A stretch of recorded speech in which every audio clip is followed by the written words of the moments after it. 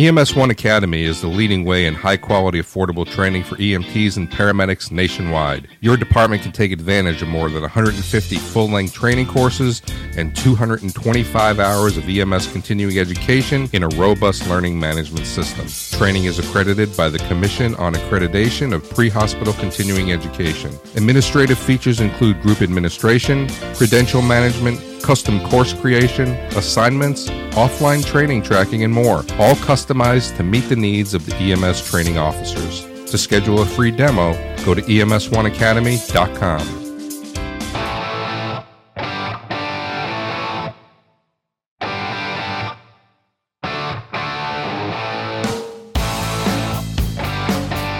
Well, thanks for joining us once again. It's time to go inside EMS. I'm Chris Saballero, and here he is back from the EMS World Tour, Kelly Grayson. Kelly, how are you? I'm good, man. Back home after relaxing 4 or 5 days in Ruidoso, New Mexico at the EMS Region 3 conference. Great venue, great conference. I encourage folks if they're from New Mexico or that area to check it out next year. It's awesome. You know, we always talk about the things you talk about when you go to these conferences. I'd like to know something different. Like, what was the best meal you had in Ruidoso, New Mexico? The best meal I had at Ruidoso, New Mexico. If you're going to repeat every question, the show's going to go doubly longer. So maybe just go to the end. Well, then the best meal I had was now you're doing it twice. Ribeye steak. Oh, you had ribeye, yeah. Shut up. The bone-in ribeye steak at the Texas Club. And the worst meal I had was the bone-in ribeye steak at the Texas Club the next night. It was a pretty dramatic difference between the two nights. We went out one night, John Politis and Nancy and I, and had a great time, great conversation, and a wonderful meal. And the next night we figured we'd do it again, and we drove Ken Bouvier along. Kenny was not impressed. They had some computer issues, some chef issues, and server issues, and it was just a nightmare. So was the food the same, or was it just the experience different? The experience was worse and bad enough that it didn't make up for mediocre food. The food wasn't bad the second day. It's just that you don't notice the taste a lot more when you're disgruntled, which we were. I see, disgruntled. So that would have been the time maybe for alcoholic beverages. All right, let's go ahead and move the show along. We did have the alcoholic beverages, but after the dinner. Oh, experience. Yeah, okay. Well, I mean, that worked out. So glad you had a good time. Where's the next EMS World Tour taking you to?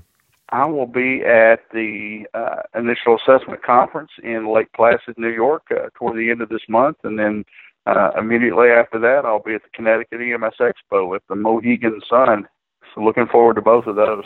Yeah, I mean, it's like the end of a Bill Maher episode on HBO. I mean, you're always talking about where you're going to be next. Maybe we should just do that and highlight, the Kelly Grayson World Tour as we're done with the show. But Kelly, I think one of the things that we're going to chat about today is you and I have talked about this really a lot when we talk about the people that we're recruiting into EMS. Are we recruiting the right way, and are we getting the right people in the career field? And, we talk about both. Yeah, I mean, we talk about that, and we've been very, very vocal about, that we're not recruiting the best people. Well, our colleague over at EMS One, Mike Rubin, who writes the EMS Pioneers column, he wrote a column about the 10 worst reasons for joining EMS. Check the list before you start an EMT or paramedic career. And I had a little bit of chuckle on it, and I think that it's a great article. If you've not read it, certainly go ahead and check it out. We'll put it up in the show notes for those people that haven't seen it.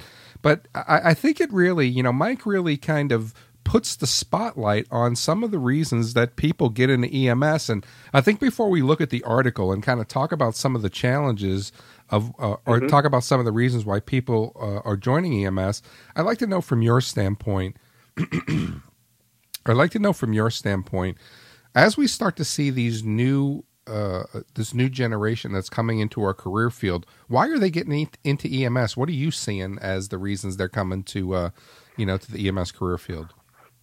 Well, we purposely seek out adrenaline junkies, whether we're doing that by design or that's just the way our promotional and recruitment materials are geared toward young 20-somethings who want excitement.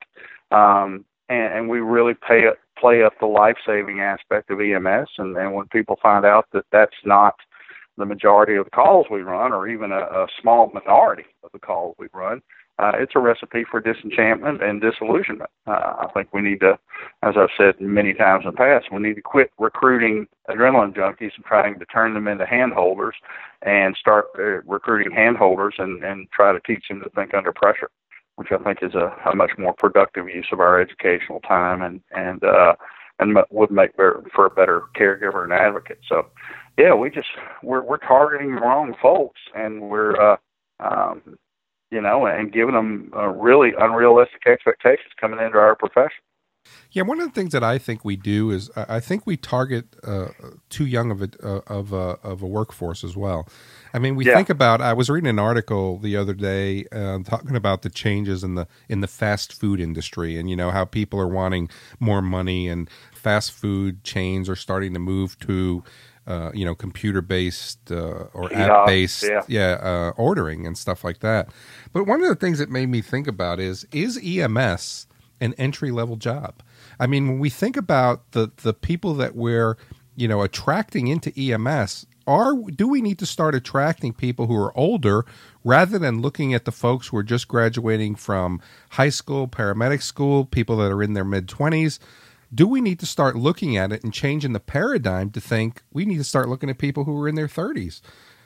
Yeah, and you hit the nail on the head. The EMS, at this point in our professional development, is an entry-level job, and it shouldn't be.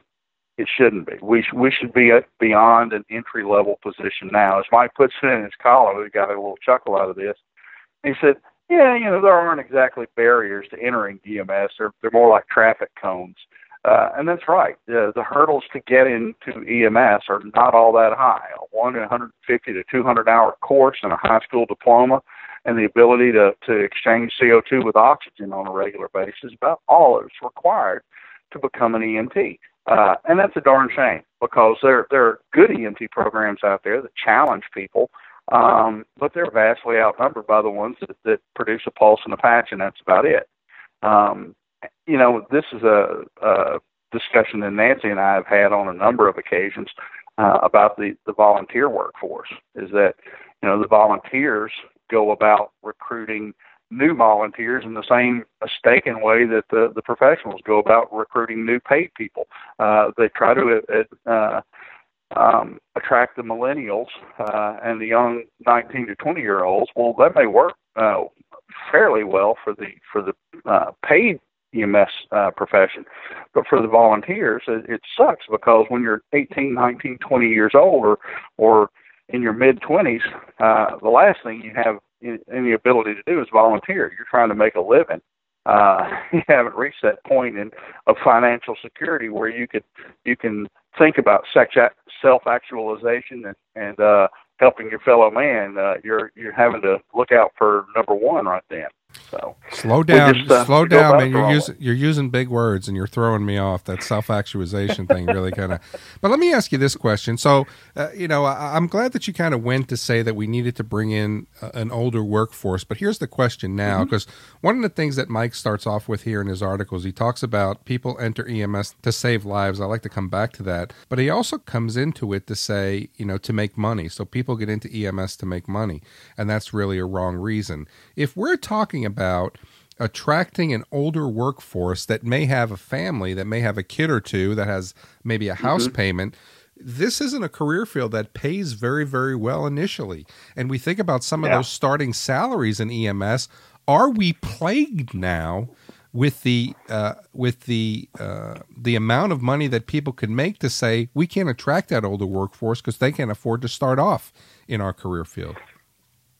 Yeah, well, I'm gonna disagree. Not really disagree with Mike in that regard. More like quibble with the semantics. I don't think that we need to foster the expectation that you're not going to make a lot of money when you get into EMS. I just railed about disillusionment and career dissatisfaction, and that's a bad thing. How we have to give people an honest expectation of what they'll expect from an EMS career. But I also think that you can't set your expectations too low. We have a right to earn a living wage doing the job we do without having to work 3 or 4 jobs to be able to pay the bills. It's egregious what EMTs and paramedics are paid in many parts of this country. And as long as we accept the status quo, that's all we're going to get. So I think some degree of dissatisfaction and pissed offness is necessary for us to drive salaries a little higher. If no one's complaining about what they make, then salaries are going to be stagnant. So in that regard, I think that a little disillusionment and dissatisfaction and being vocal about it is going to be something that helps us all in the long run drive salaries a little higher. Yeah, I don't know that complaining about the salaries is going to make a difference. I mean, I think that there are agencies. Well, I that think certainly raising the barrier education-wise is probably going to be the biggest thing that drives salaries a little higher. I don't agree with that either. I think that there's a certain amount of reimbursement that you're going to get back for an EMS call. If we send a bill out the door of $1,500 or $1,400 or $900, but CMS, Medicare is only reimbursing us $421, how are we really now going to meet the needs of our patients with the amount of calls that need to be run if we're only making $421 a call? So I can't go in and say, give me a $10 an hour raise, because that money just isn't there. There are some agencies that, are for profit that really cut and kill their employees and really kind of work them to death. But when we think about the money that's coming into the organization, it doesn't make a difference if you're sending out $1,000 bill if you're only making $421 in reimbursement.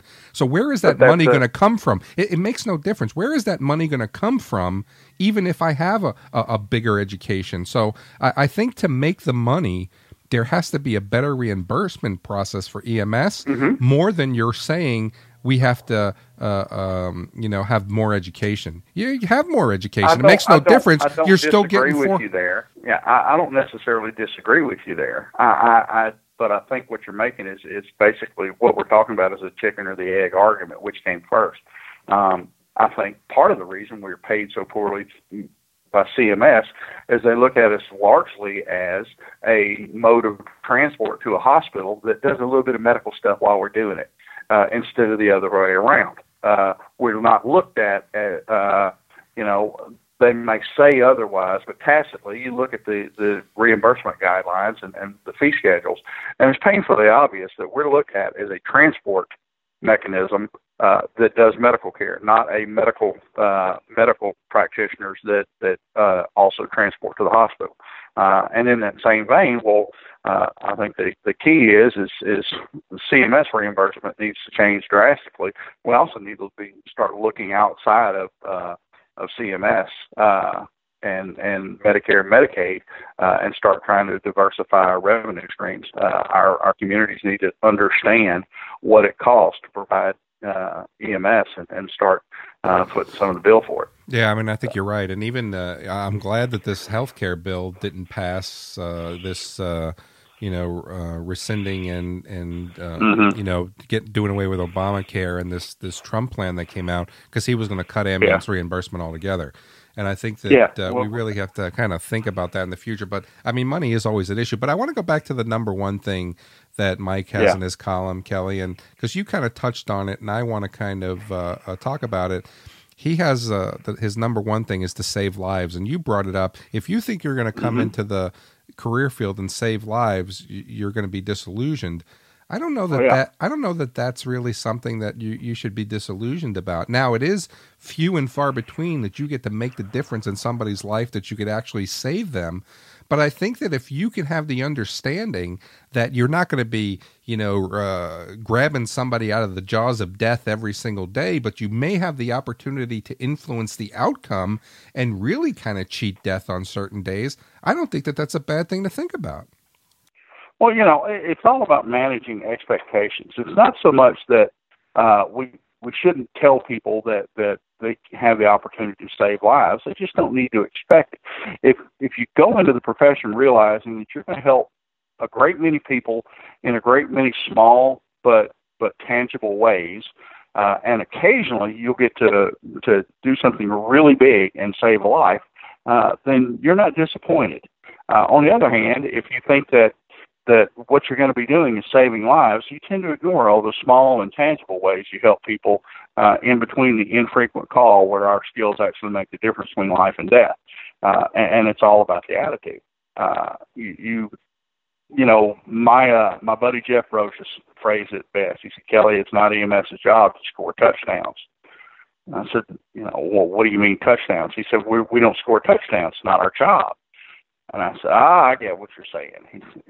And he likened EMS and the emergency department as the offense on a football team. And EMS is the special teams in football. It's our job to field a kickoff or a punt and return it as far up the field as we can and put the offense in a position to score. And that's a great analogy in my mind. If you can't get good field position on a regular basis, you're not going to score many touchdowns. So you're going to hamper the ability of the offense, the emergency department, to do what they need to do and to save lives. And occasionally, if you're lucky or you're really, really good, you get to break one loose for a score all by yourself and get your time on moment on national television. But if you think that you're just going to score touchdowns on every play, then you're going to be sorely disappointed. But you look at all the best teams, none of them can without good special teams play. So what we do is important. It's just not the be all and end all of emergency care. Yeah. So another one that he has in there is you shouldn't join EMS to become famous. Yes, that's right, ladies and gentlemen. You too can be put on the Kelly Grayson promotional plan of being famous in our career field. But I'm infamous, not famous. Just you are infamous. Or notorious. Notorious. How about that? The notorious KEG. That's awesome. The notorious. What's your middle initial? Well, they actually abbreviated it. That's the TNKFG, the Notorious Kelly F. Grayson. Even though F's not in the middle initial, I'll leave it up to your imagination what the F stands for. Yeah, I think we know what it stands for. But but that's one of the things. I mean, do you come into the career field to get famous? I don't know. I mean, EMS is a career field that I think that there's a lot of pioneering left to do. And I think that you could be part of, that effort to pioneer EMS. So other things that he writes. And if you do get famous, it's usually for doing something wrong. And the little minor sorts of fame are usually only with your own squad. You always have to wind up buying them ice cream after.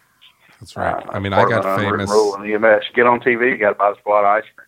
It's that infamous thing of being the partner of the notorious KEG. So, there you go. Another thing that he writes is to get a job, for security, for benefits.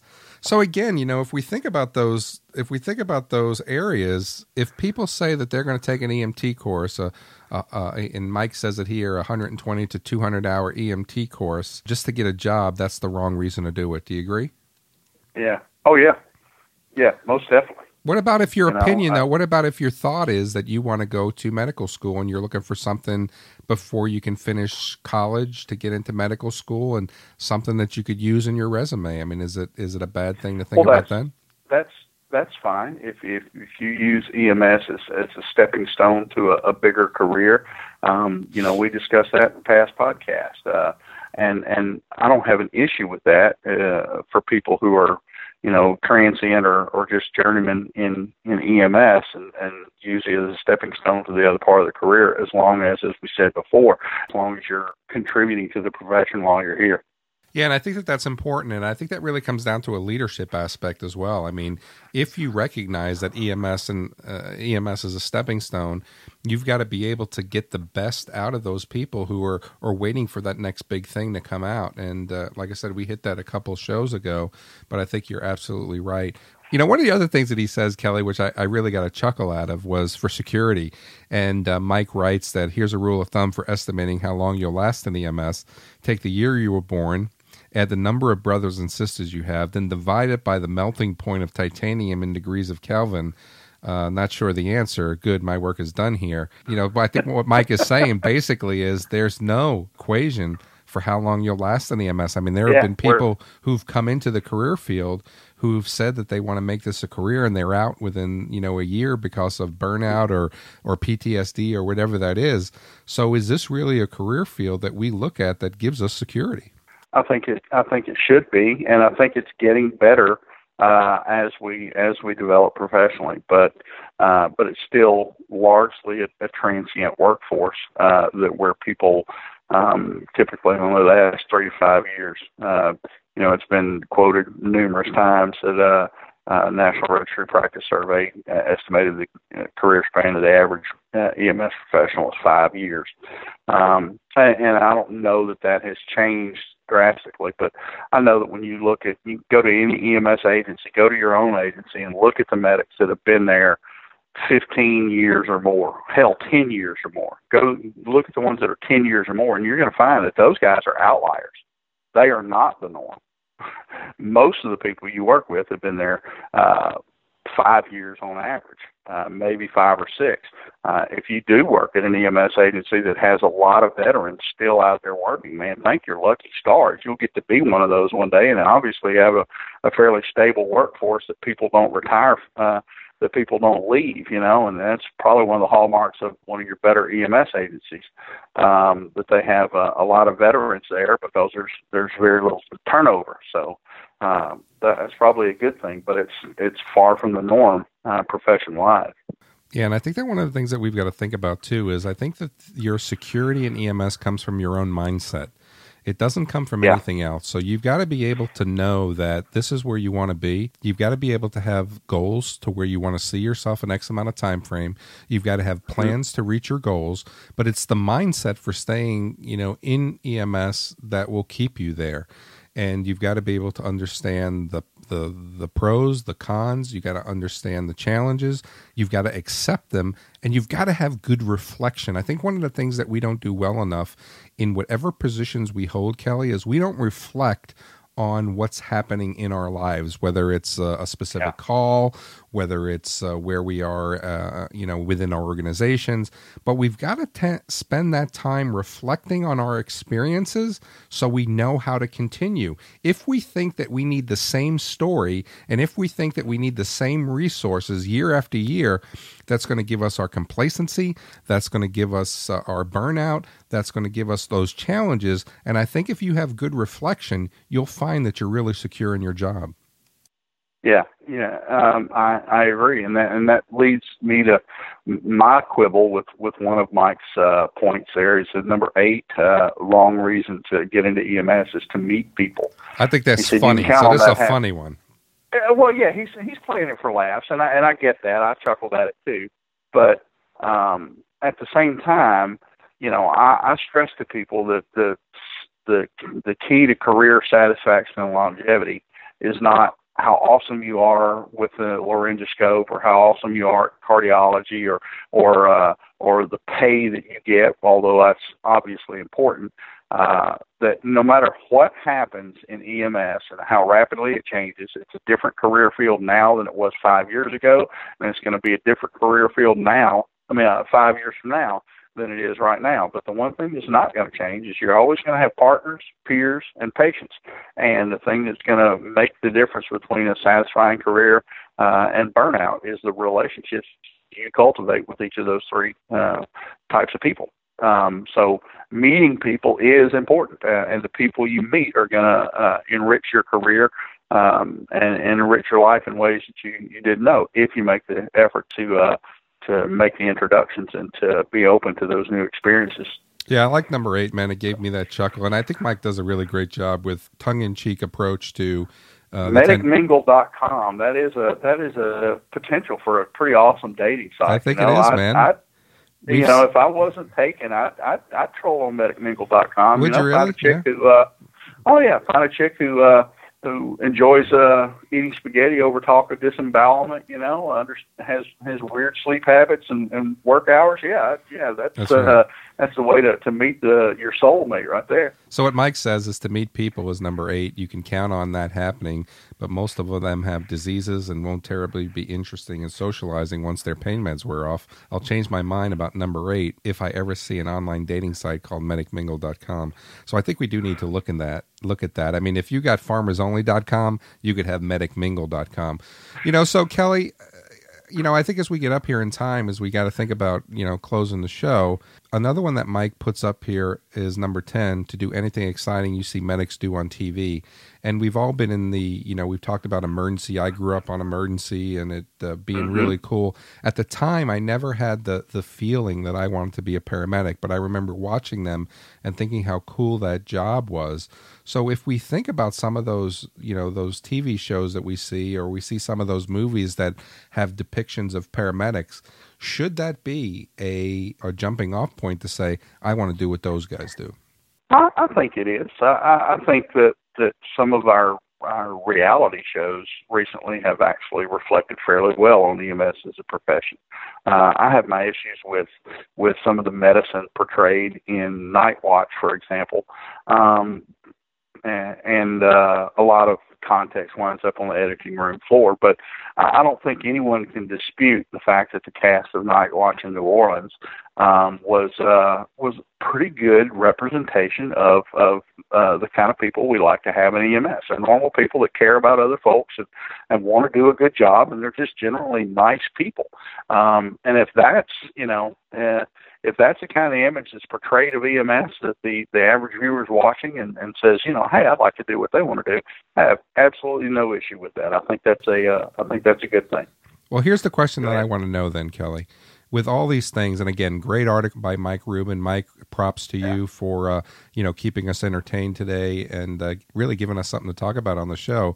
But Kelly, let me ask you this question: why should people then get into EMS as a career?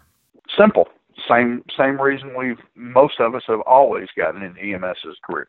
If you want to help people, and that's more important to you than getting rich, then come check out EMS. We have plenty of opportunities to help people as long as you don't place any strict definitions on what help is. I think you can find EMS a rewarding career, and you can make money at it if you work hard enough at it.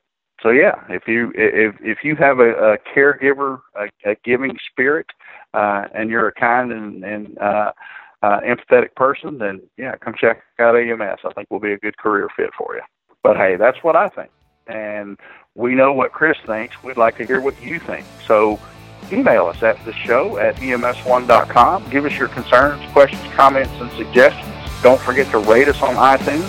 And for myself and co-host Chris Cedolaro, thanks for tuning in to Inside EMS. We'll catch you guys next week.